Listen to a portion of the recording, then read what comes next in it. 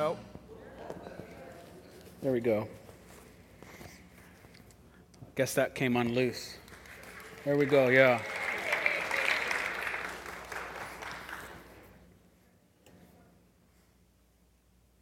I had a couple jokes, but I got a lot to talk about. I'm not going to make jokes about that microphone. It involved Drew Dowler and Greg and their ages.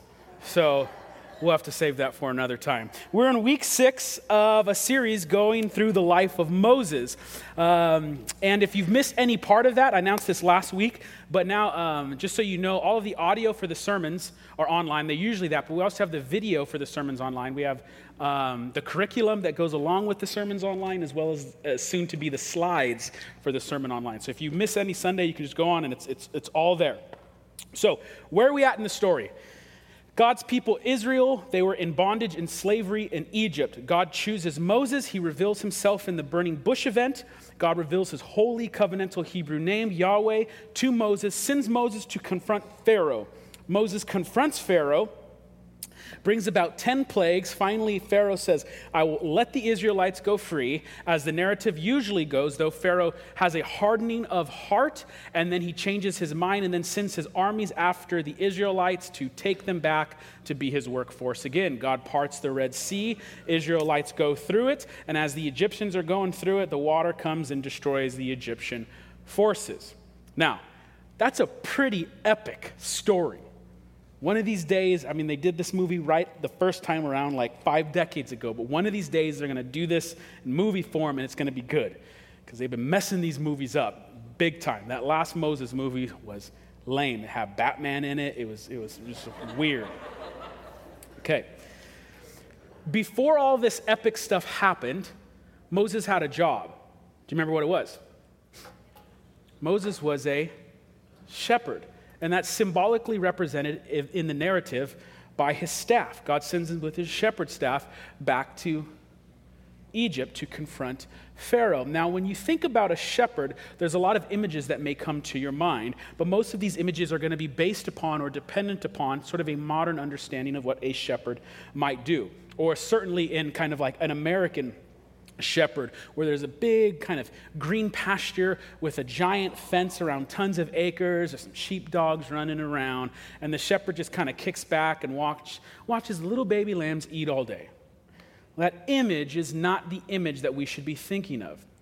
Moses learned to be a shepherd in Midian, a region that's not like Gilroy, California. It's more like this. It's a desert region.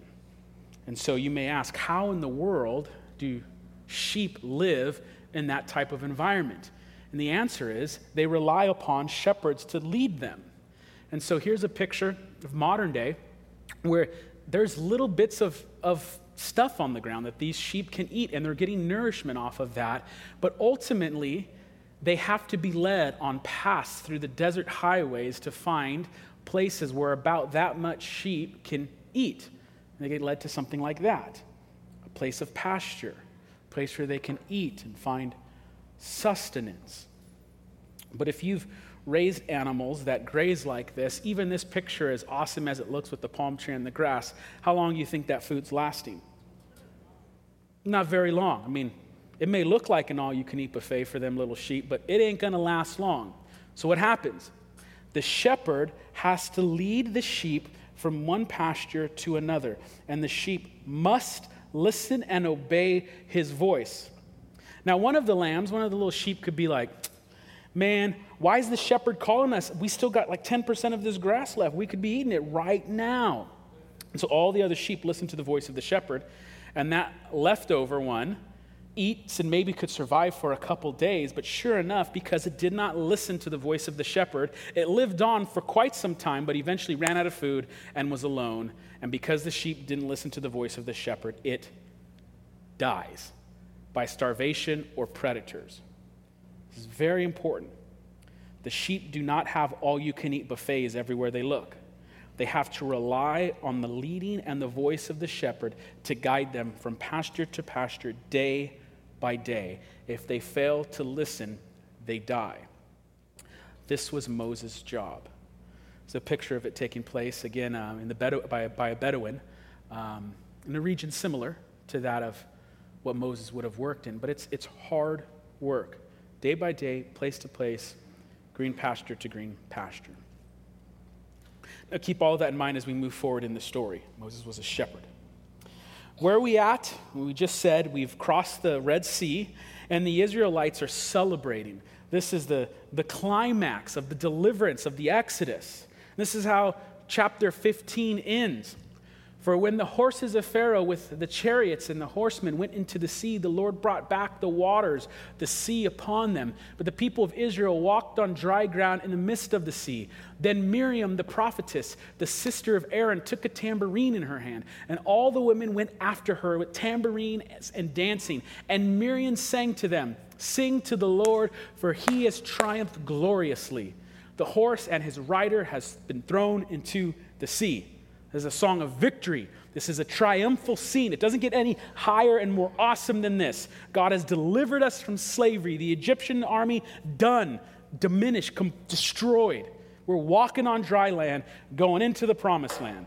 Oh, happy day. This is the very next verse. Then Moses made Israel set out from the Red Sea, and they went into the wilderness of Shur. They went 3 days in the wilderness and found no water. You see the changing of fortune here. Here, life is good, man. Gloating, celebrating. Now, Moses makes them go into the wilderness. Now, first note, there's a tradition here, a Jewish tradition that developed because of the language that says, then Moses made Israel set out from the Red Sea. The language is strong. It's like Moses had to force them to leave the Red Sea. And so some of the rabbis would say that Moses had to force Israel to leave the Red Sea because they wouldn't leave. And they questioned, well, why wouldn't they leave? And then some of them said, well, it's because many of them were waiting around trying to steal stuff off the dead Egyptians' bodies.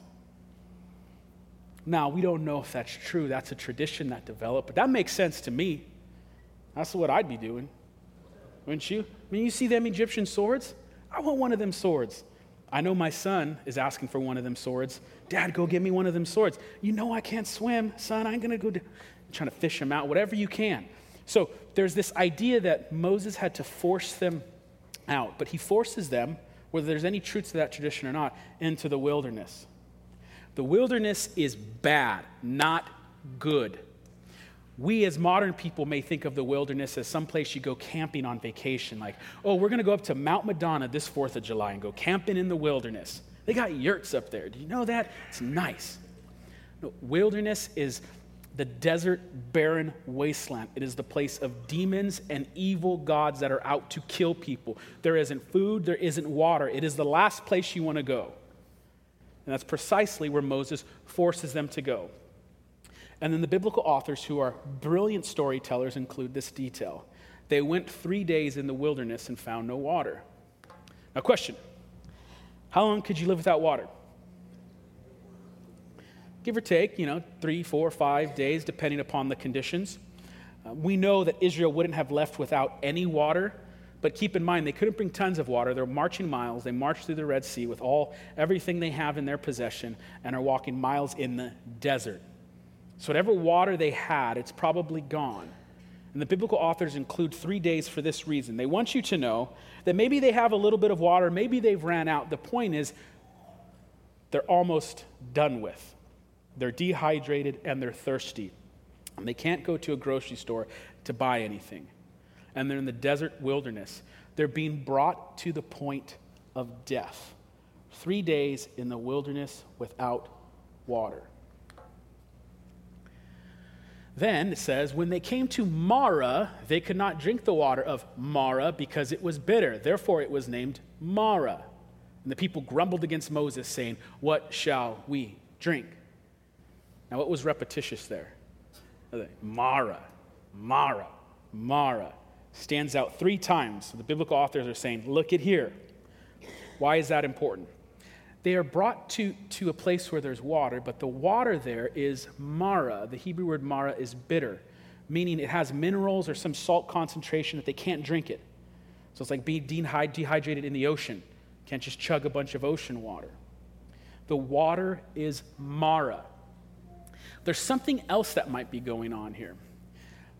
Marah is translated bitter, and that's an appropriate translation, but the Hebrew word is a little bit bigger than say, our English, or our English word can include this too, but bitterness can also mean when someone becomes so bitter that they are purposely defiant or rebellious or disrespectful or refusing to give honor.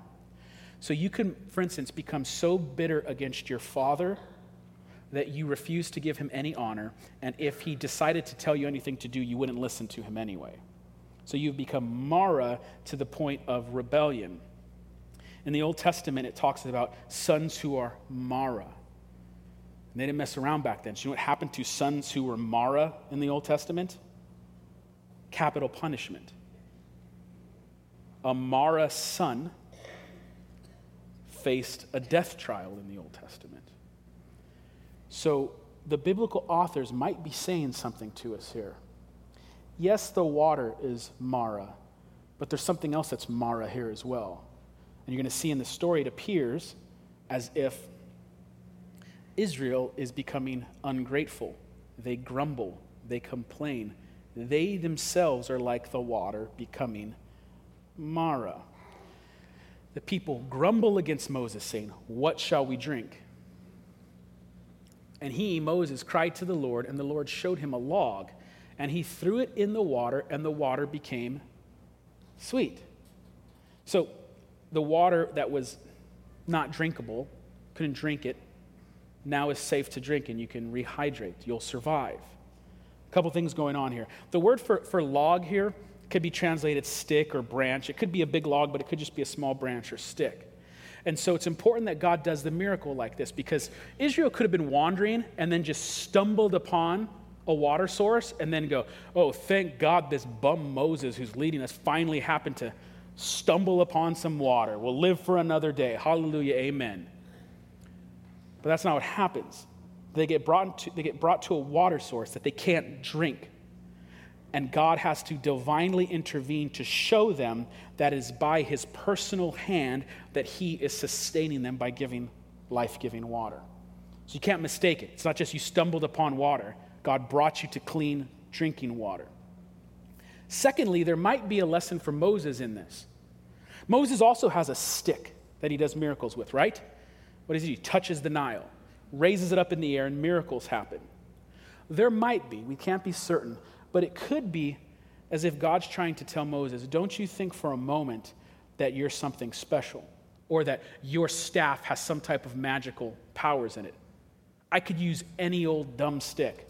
Want to see? Look at that log, Moses. This one, Lord? Yeah, that one. Just go throw it in the water and watch what happens. You're not special, Moses, which is a very important lesson for everyone. You're not special. God could use anything and anybody. There's a way in which God doesn't want you to think yourself so special that pride overtakes you and you begin to think you're the one who works the magic. So take that log, Moses, and throw it in the water. Then the Lord made for them a statute and a rule, and there he tested them, saying, "If you will diligently listen to the voice of the Lord your God, and do that which is right in his eyes, and give ear to his commandments, and keep all of his statutes, I will put none of these diseases on you that I put on the Egyptians, for I am the Lord your healer." Important word here. God is testing them. Now, the word test is problematic for us because when you hear the word test, all kinds of images float to the surface, and they're usually bad images. If you're in high school, you're a college student, what's a test look like? A paper that you have to get X amount of answers right in order to pass. Otherwise, you fail, right? Or maybe some of you might be thinking of something like a driver's license test, which you failed 2 times, and by God's grace, on the 3rd time, right before you get cut off, you passed. Some of you might be looking forward to. Some of you, it's been a few decades since you took a driver's license test, and so you're at that point where they want to like test it again, test your eyes. You're going, uh-oh, I'm in trouble. It's a test, and you fail. You fail it. That's not necessarily how test works in the Old Testament. The Hebrew word test, nisah, yes, it means test, but it also has this, you test metal to see if it's strong enough. You test metal to remove impurities. You test metal to see if it's pure. So testing in the biblical sense has a nuance that says Something comes under a trial or a circumstance to reveal what is truly there. It is to reveal something that the eye would not normally see. And some of you know this, exactly what I'm talking about. Some point in your life, you went through a trial, a tribulation, a testing. And something was revealed about your character that was not normally seen. You go through something painful, and you go, man, I had no idea the strength that I had inside of me. You go through something like you go through hell and back, and 5 years ago you asked yourself, what would happen if something like that would have happened? You said, I'd crumble up and die. But somehow that testing produced something in you, and a character trait or a strength that you didn't know was inside of you was all of a sudden brought to the surface. The testing reveals something that was not normally seen. It could also be the opposite true. Some trial or tribulation comes in your life and you realize how rotten and bitter of a person you actually are. You know what I mean? Something happens and your attitude about it. Like, some people have great attitudes because everything in their life is going great. And when it goes bad, watch their attitude change. That's biblical testing, revealing that which the eye normally does not see. So this is the first of 3 tests that God is going to bring his people into. Then before this first test ends, there's this interesting note here. It's bizarre. Then they came to Elim, where there were 12 springs of water and 70 palm trees, and they encamped there by the water. So again, remember, the biblical authors are brilliant storytellers. Before this test is closed, they tell you this detail. There's 12 springs and 70 palm trees. Now, there's a danger here. Two temptations that pull us in either direction when we read the Bible. When we see numbers in the Bible, one temptation is just to read the numbers and move on. Like, oh man, this stuff's boring. This guy lived to be this old. This dude was this old. They had this many kids and had this many descendants. These numbers are boring. Just get out of here. Get to the good stuff. Get to where the ocean kills the Egyptians. I like that part. That's the action movie, okay? You don't care about the numbers. There's another temptation on the other side where whenever you see numbers in the Bible, you're always trying to decode their secret meaning. You know what I mean? It's like, oh man, he had 16 grapes. There's a 6 in 16. And I know that when you get 3 6s, it's really bad. And G is the, I didn't plan this. If this works, A, B, C, D, E, F, G. No, 7. I was going to say G begins with grape, and G is the 6th letter of the alphabet. That's 2 6s. I'm only 1/16 away to know that grapes are part of the Antichrist scheme type of thing. You just get crazy, you know? You get crazy. You get tempted to every single number in the Bible has some secret code to be found. And then there's some people who are just, whatever. Numbers don't mean anything. Numbers often mean something in the Bible. Not always, but often. So you have to be careful and attentive to the clues that the authors are throwing at you. And I think there's something going on here. I think. There's 12 springs and 70 palm trees. We're at the halfway point of the book of Exodus where God has delivered his people. They've crossed the Red Sea, and they're now at the beginning of this wilderness experience. And he wants them to know that he has provided for them. He has specifically provided 12 springs and 70 palm trees. Now ask yourself, how does the book of Exodus begin? How does it begin? It doesn't begin with action. It begins with something that most modern readers skip over. A list of a bunch of names and numbers. But in that, there might be a clue to what's going on. First verse of Exodus, chapter 1. These are the names of the sons of Israel who came to Egypt with Jacob. Now, some of you, again, be honest with yourself. Some of you, you're doing your reading plan. You go, oh, Reuben, Simeon, Levi, Judah, Issachar, and the land was filled with them. You just skip to the bottom. Look at no. These are the names of the sons of Israel who came to Egypt with Jacob, each with his household. Reuben, Simeon, Levi, Judah, Issachar, Zebulun, Benjamin, Dan, Naphtali, Gad, and Asher. All the descendants of Jacob were 70 persons. Joseph was already in Egypt. Then Joseph died, and all his brothers and all the generation. But the people of Israel were fruitful and increased greatly. They multiplied and grew exceedingly strong, so that the land was filled with them. Okay. So who comes into Egypt? The 12 tribes of Israel, all the tribes. Joseph's a part of that. How many descendants of these 12 tribes of Israel come with him? 70. Now here's the thing. There might be a literal 70 descendants of these 12 patriarchs, these 12 tribal leaders. Or 70, oftentimes in biblical language, is a number for totality or completeness. It's like all of them. It'd be like, how many people came to your family barbecue? Oh man, all 70 of them. Now there might be 74, there might be 68, but 70 in the Jewish mind is a number of wholeness, completion. It's a way of saying everything.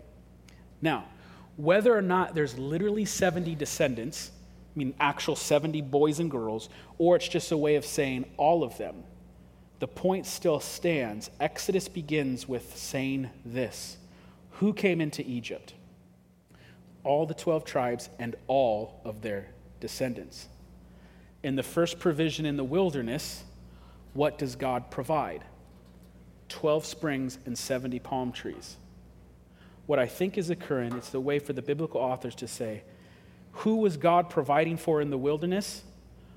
All 12 tribes of Israel, and all the children of Israel had shade underneath the palm trees. It's an image.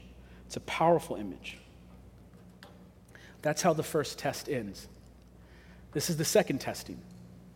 They set out from Elim, and all the congregation of the people of Israel came to the wilderness of Sin. That word sin, don't think anything, that's not the English word sin, so don't, if there was a wilderness that was actually named like Sin in that sense, don't go to it ever.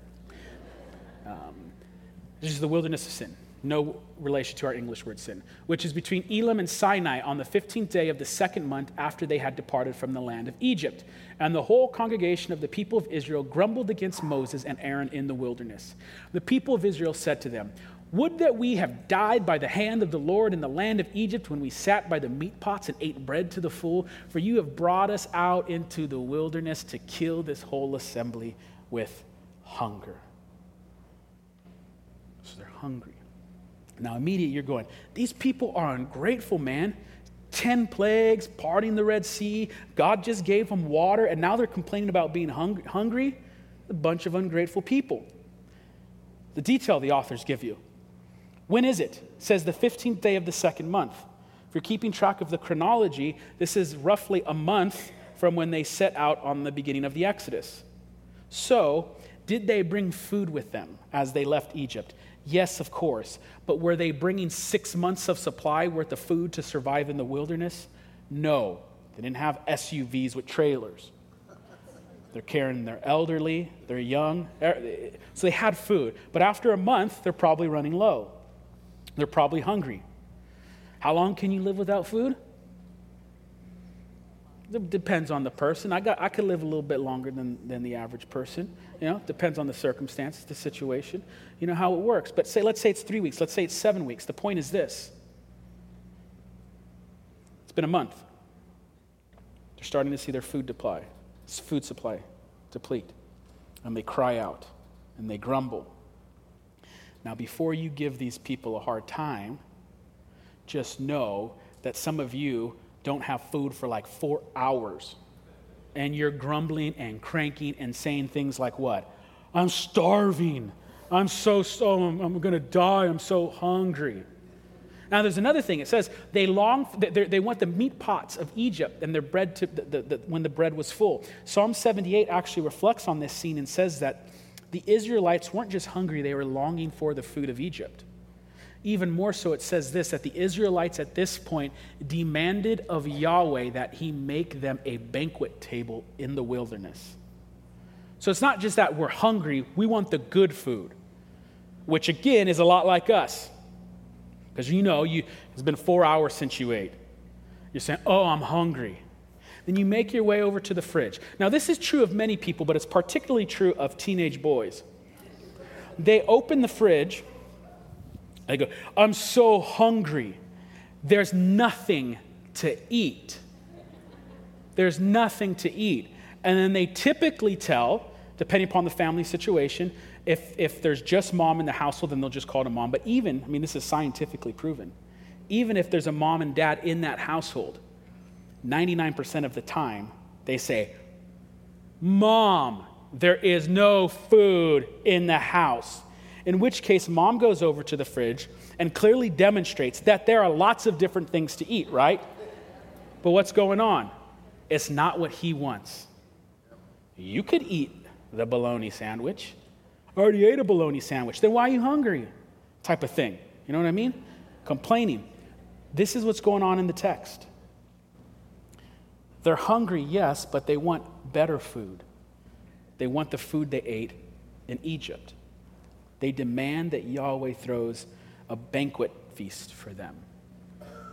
Then the Lord said to Moses, "Behold, I am about to rain bread from heaven for you, and the people shall go out and gather a day's portion every day, that I may test them whether they will walk in my law or not."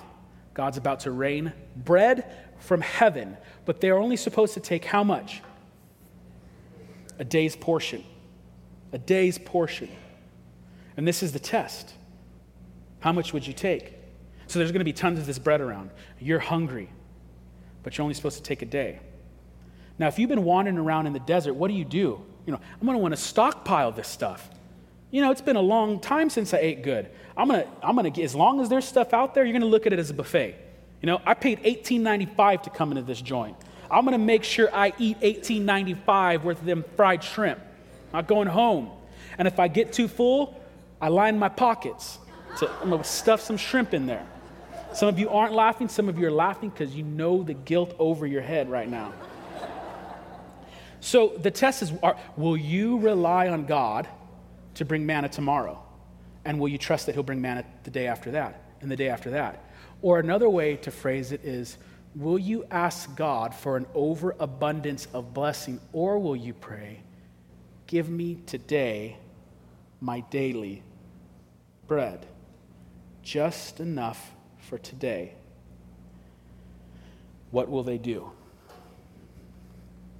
So Moses and Aaron said to all the people of Israel, "At evening you shall know that it was the Lord who brought you out of the land of Egypt. And in the morning you shall see the glory of the Lord, because he has heard your grumbling against the Lord. For what are we that you grumble against us?" And Moses said, "When the Lord gives you in the evening meat to eat, and in the morning bread to the full, because the Lord has heard your grumbling that you grumble against us, what are we? Your grumbling is not against us, but against the Lord." Now, quick side note that is a little not relating to the point of this, but this last line, "Your grumbling is not against us, but against the Lord." This is a way of saying that when the people grumbled against Moses, it was as if they were complaining against God. This is a verse, one of the verses that's often used in times of what we'll call spiritual abuse, when spiritual leadership thinks themselves too highly. And so if you disagree with the pastor or you have an accusation against the pastor, they say, "Well, you're not disagreeing with me. Your disagreement was with God. Don't you know when the people grumbled against Moses, they grumbled against God?" And it's like, what you respond with in that saying, "Bro, you're no Moses. When the manna starts falling from the sky, when it's cloudy with the chance of meatballs and those types of miracles are going on, then that might be true." But pastors can be confronted. Spiritual leadership has to be put into check. It's not an authoritative position where you yield your power over others. It's a way to serve, as good shepherds always do. And some of you have no idea what I'm talking about, but I've been in the church world long enough to know some of you know exactly what I'm talking about. "And when the dew had gone up, there was on the face of the wilderness a fine flake-like thing, fine as frost on the ground. When the people of Israel saw it, they said to one another, 'What is it?' In Hebrew, manhu, so where we get the word manna. What is it? For they did not know what it was. And Moses said to them, 'It is the bread that the Lord has given you to eat. This is what the Lord has commanded. Gather of it, each of you, as much as he can eat.'" It's interesting language here. Gather it as much as you can eat. What did he say before? Just enough for the day. But now, as much as you can eat, and then as much as you can eat is immediately defined, you shall each take an omer, according to the number of the persons that each of you has in his tent. Now, omer is a debated term about exactly how much that is. There's some people who go as little as a half a cup. Some people go as much as a full cup. But either way, half a cup or full cup, this isn't like tons of food. It's daily bread. It's enough for everyone to have enough. One of the other rules that God sets up is that he says on the sixth day, and on the sixth day alone, you can get double portion and collect 2 omers. Now, why on the sixth day can you collect double portion? The seventh is the Sabbath. You're not to work on the Sabbath. So on the sixth day, you get double portion, and you don't gather on the seventh. It's another part of the test. On the seventh day, some of the people went out to gather, but they found none. And the Lord said to Moses, "How long will you refuse to keep my commandments and my laws? See, the Lord has given you the Sabbath. Therefore, on the sixth day, he gives you bread for 2 days. Remain each of you in his place. Let no one go out of his place on the seventh day." So the people rested on the seventh. The people of Israel, and this is the side note, like there was a side note on the first test, the side note to the second test. The people of Israel ate the manna 40 years till they came to a habitable land. They ate the manna till they came to the border of the land of Canaan. It's test number 2. The last test, the third one. All the congregation of the people of Israel moved on from the wilderness of Sin by stages according to the commandment of the Lord, and camped at Rephidim, but there was no water for the people to drink. Now, if you're reading this for the first time, you should be saying, "Oh, I know what's going on." God is leading them day by day, pasture to pasture. He provides water after 3 days. Then he provides food after a month. And then this third time, they're going without water, but God will provide. The people have learned their lesson. They're going to trust that God will bring daily provision. That's not what happens. Therefore, the people quarreled with Moses and said, "Give us water to drink." And Moses said to them, "Why do you quarrel with me? Why do you test the Lord?" See the reversing here? This was a test for the people, and now they're testing God. But the people thirsted there for water, and the people grumbled against Moses and said, "Why do you bring us out of Egypt to kill us and our children and our livestock with thirst?" So Moses cried out to the Lord, "What shall I do with these people? They are almost ready to stone me." They want to kill Moses. They want to kill him. Now you can say, wouldn't the people love Moses after he did the 10 plagues, part of the Red Sea, provided for them? How fickle are people with their love of leadership? Have you seen that? And this isn't any like one president or Republican or Democrat, but you see this with American politics. There's usually a high point when like 60% of the population likes the president. It's usually at a certain time frame in their run, and then there's a down, and they go down. It's like true almost every time. And then one thing happens or something happens, for good or bad. Maybe they made a good move or a bad move, but all of a sudden it's like 25% of the population was, we don't like him. This should remind you of another leader who was loved by many people, who was brought into a city to be a king, and within a matter of days the masses wanted him dead. They want Moses dead at this point. They want to stone him. Now check this out. The language here is fascinating on multiple levels. And the Lord said to Moses, "Pass on before the people, taking with you some of the elders of Israel, and take in your hand the staff with which you struck the Nile, and go. Behold, I will stand before you there on the rock at Horeb, and you shall strike the rock, and water shall come out of it, and the people will drink." And Moses did so in the sight of the elders of Israel. Now, as biblical readers, we always want to be picturing in our minds what the author is painting. So what's the picture look like? The people want to stone Moses. They want to kill Moses. He's not providing water. We're going to kill Moses. Where are they at? Rephidim. God tells Moses now to go to Mount Horeb. There's a rock or a cliff, depending upon the translation, a rock or cliff at Horeb. And he says, leave Rephidim, go over to this rock, and I am going to stand before the rock, and you strike it. You picturing this? God is before the rock, his personal presence before the rock, and Moses is to strike at that rock. And as he does, out of Mount Horeb, water will flow. But it's not just any water, it's living water. In the ancient world, there's two types of water. There's normal water that's still, and then there's living water, Maim Chaim. Maim Chaim is moving water, so think of a stream. My kids are 5'3" and 1, but I already teach them survival skills. And when we go hiking, if there's a puddle of water that's just gross and stagnant, it's like Kids, if it's really bad and you're out in the wilderness for a couple days and you're dying of thirst and you can boil that stuff, go for it. It's going to taste nasty, but go for it. But preferably find a stream of moving water and find the water where it's cooler and it's moving and it's clear. And if you can, still boil it, but if anything, that's going to be the safer water to drink. The ancient world had still water and Maim Chaim, living water.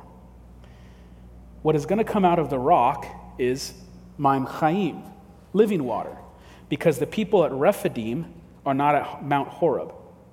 That's Moses and the elders. Moses is going to strike at the rock, and the stream is going to flow out of it down to Rephidim for the people to drink.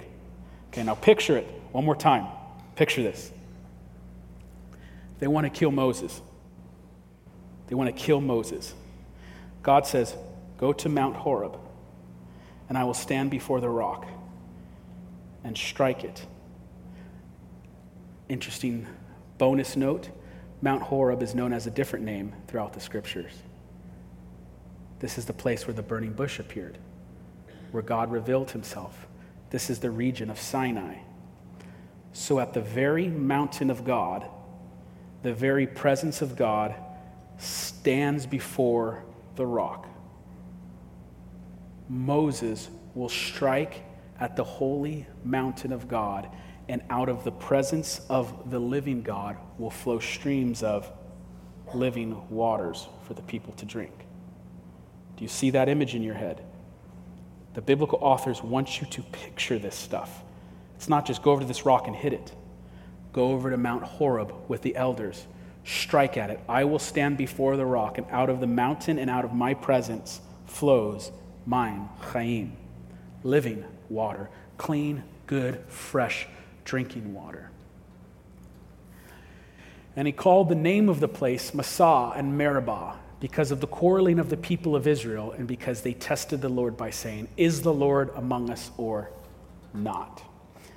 Now, in biblical history, this is the start of what will turn into a 40-year period called the wilderness wanderings. This is the intro to it. It's like we're at the doorstep of the wilderness wanderings. It's not even begun yet. But for the next 40 years, there'll be a picture of the wilderness wanderings.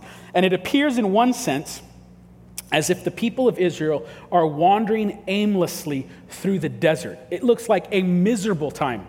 40 years is wandering around aimlessly, barely escaping death here, barely having water here, barely having food here, barely escaping this army here. It's wilderness wanderings. The Bible calls it the wilderness wanderings. So it has an appearance that the people of Israel are wandering aimlessly. Their steps are not numbered. But there's another way of looking at this. When the biblical authors, the prophets, later in the development of the Old Testament, reflect back on this period, they no longer picture it as wandering around in the wilderness. They say that Israel was being led like a flock. Psalm 77, speaking on the Exodus, you led your people like a flock by the hand of Moses and Aaron.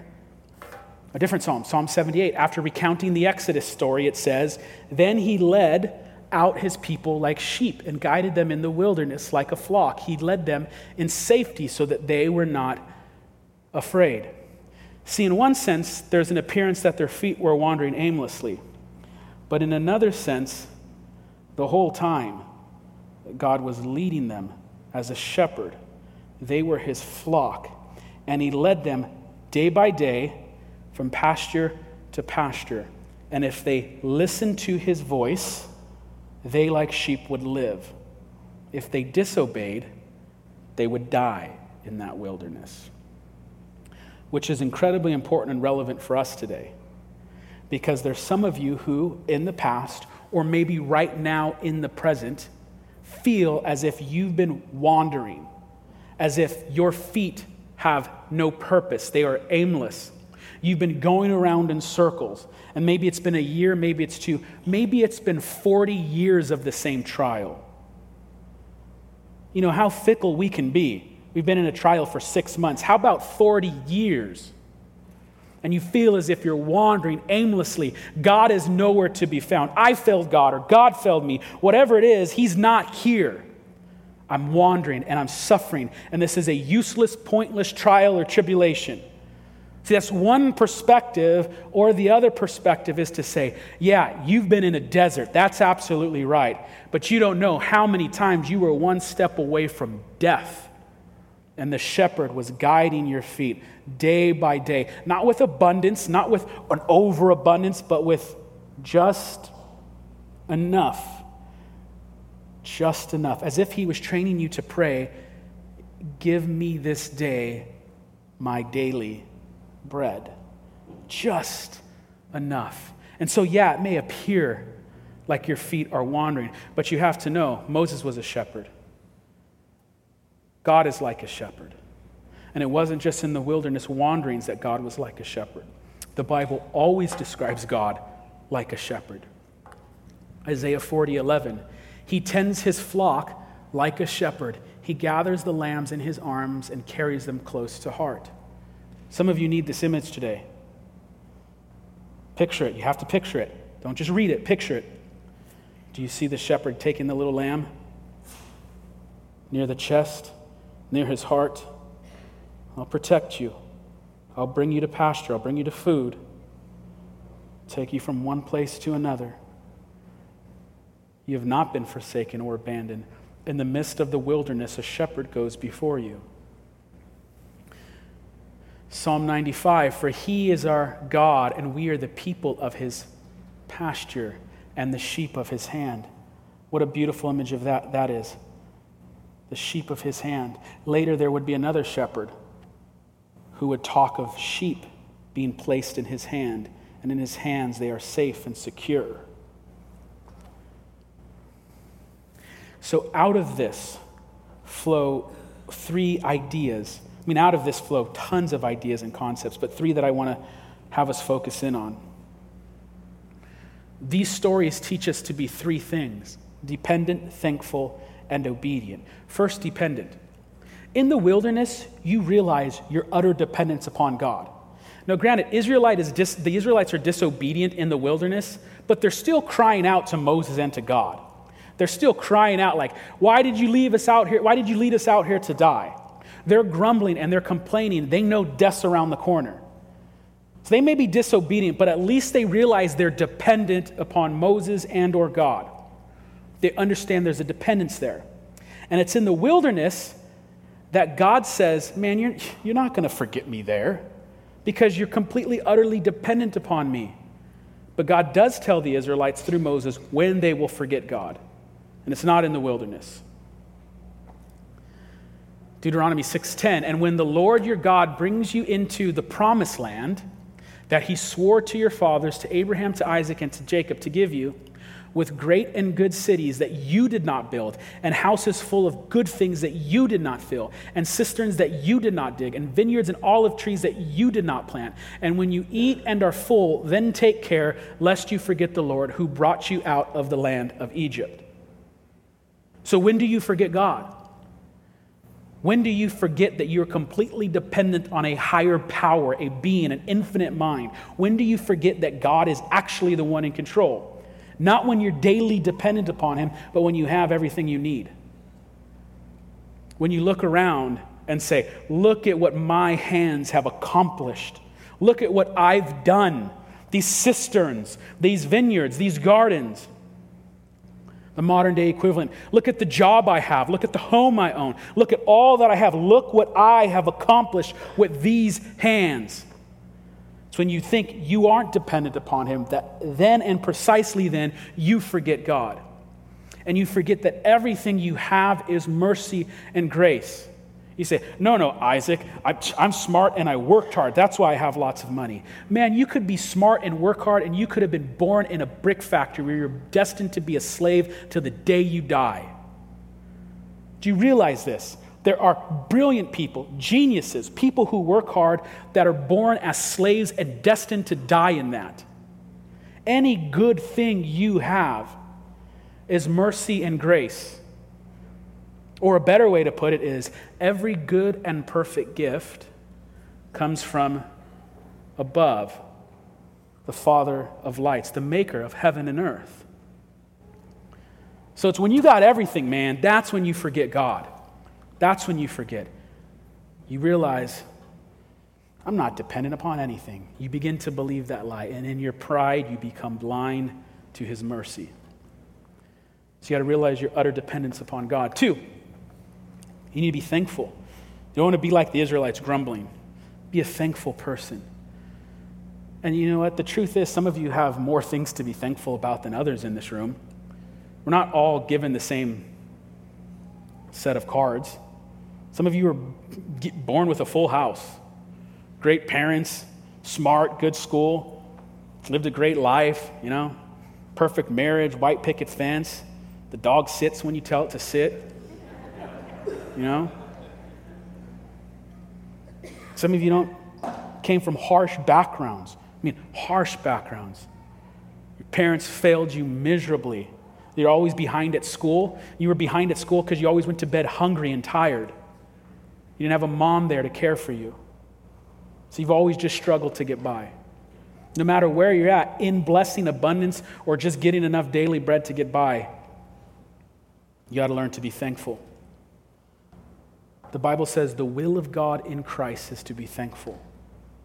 The will of God in Christ is to be thankful. You want to know the will of God for you right now?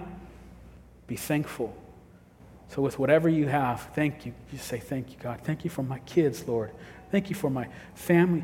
And if you got nothing else but the breath in your lungs, Lord, thank you for the breath in my lungs. And even if you only got 10 breaths left, thank you for these last breaths that I have in my lungs. You learn to be thankful in all things. Now here's a test to know how much you are being a thankful person, how much you're being dependent upon God, how much you're thirsting for him rather than the things of this world. There's a prayer that's in the Proverbs, and it's a prayer that no one prays. No one wants to pray this prayer. Everyone wants to pray those prayers that the prosperity people do. It's like, go, Lord, give me double portion and abundance, multiply this, multiply that. How about this one? 2 things I ask of you. Deny them not to me before I die. Remove far from me falsehood and lying. Okay, that's the first thing of 2 things. I don't want to be a liar. Make me a truthful person. Good, fair enough. Second part. Give me neither poverty nor riches. Feed me with the food that is needful for me, lest I be full and deny you and say, who is the Lord? Or lest I be poor and steal and profane the name of my God. You get this? Lord, don't give me riches. If I get too much, I'll be tempted to forget you. But Lord, don't give me poverty. That's a hard life, and in poverty I'll be tempted to steal. I don't want to be a thief. I want to be holy.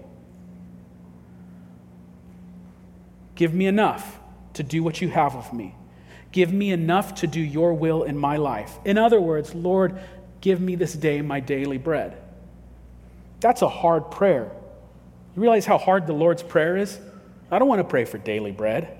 I want to pray for monthly steak, daily bread. Did you guys know that when you map happiness and when you do the research on it, money does make you a little bit happier? People say money can't buy happiness. Well, it does a little bit. In fact, what it does is as soon as your daily needs are taken care of, you have food, shelter, and you can pay the rent, that's sort of the maximal happiness region.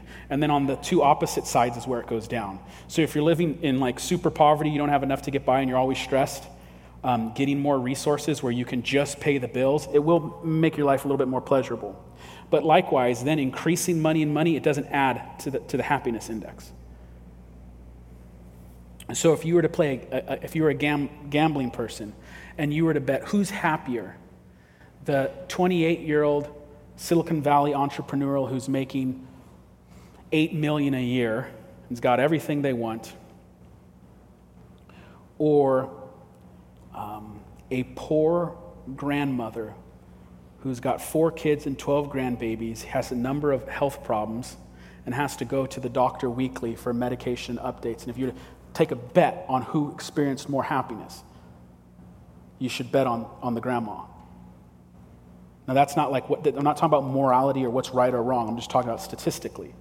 That person is going to be statistically more likely to be happy than the other. So you want to be grateful for your blessings. Lord, give me daily bread. Lastly, out of this, obedience. What happens to the sheep if they do not listen to the voice of the shepherd. They die. I mean, the sheep literally die. You may die spiritually, emotionally, psychologically, or maybe, physically, you die. We are people of his pasture. We are to listen to the voice of our shepherd. Right now, there's a big problem in modern American Christianity. People don't want to obey the word of God. They hear his voice. They see it. It's written in a book. And when we see something that's too difficult, or I can't do that, or God wouldn't ask me to do, and we don't obey.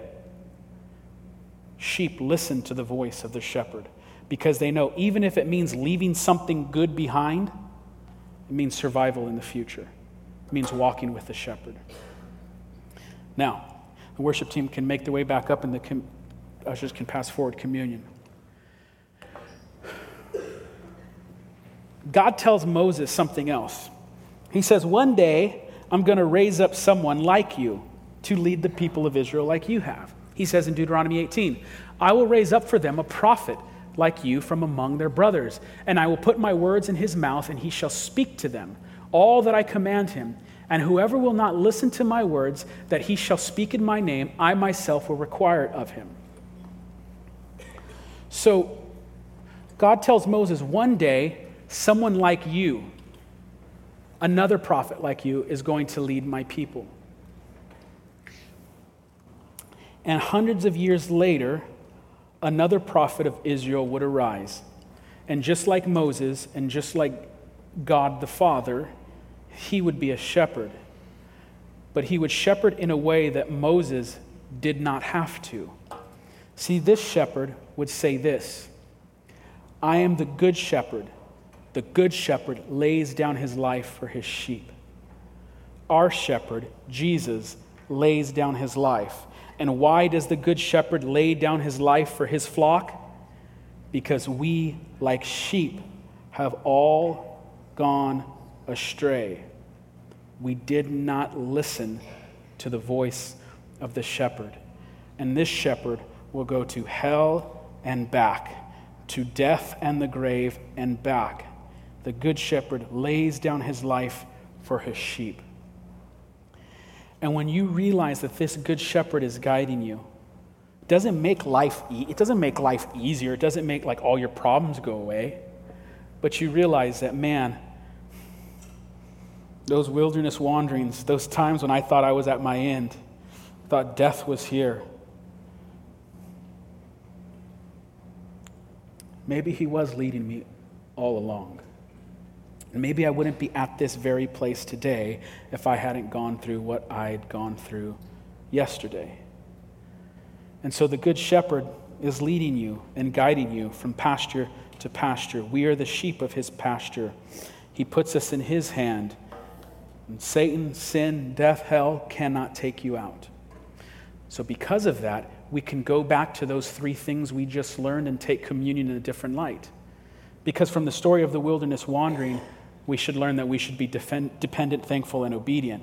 But from the story of Jesus, the Good Shepherd, you realize all the more how you should be completely, utterly dependent and trusting this shepherd. And you realize how thankful you should be. In the midst of whatever horrible things you have gone through, thank you, God, for the breath in my lungs. Thank you for salvation. Thank you, Lord. And you should then, in turn, out of thankfulness and gratefulness, be all the more obedient to listen to the voice of the Good Shepherd. Let's stand. Jesus says, "This is my body broken for you." This shepherd lays down his life. His body is broken on your behalf. Let us remember.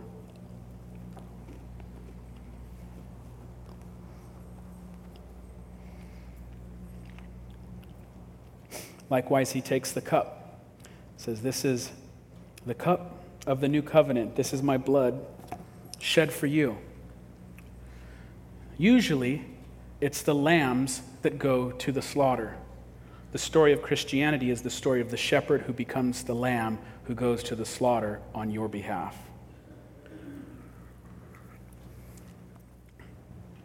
Father, may we lift the name of your Son high. May we be obedient. thankful, and realize our dependence upon you.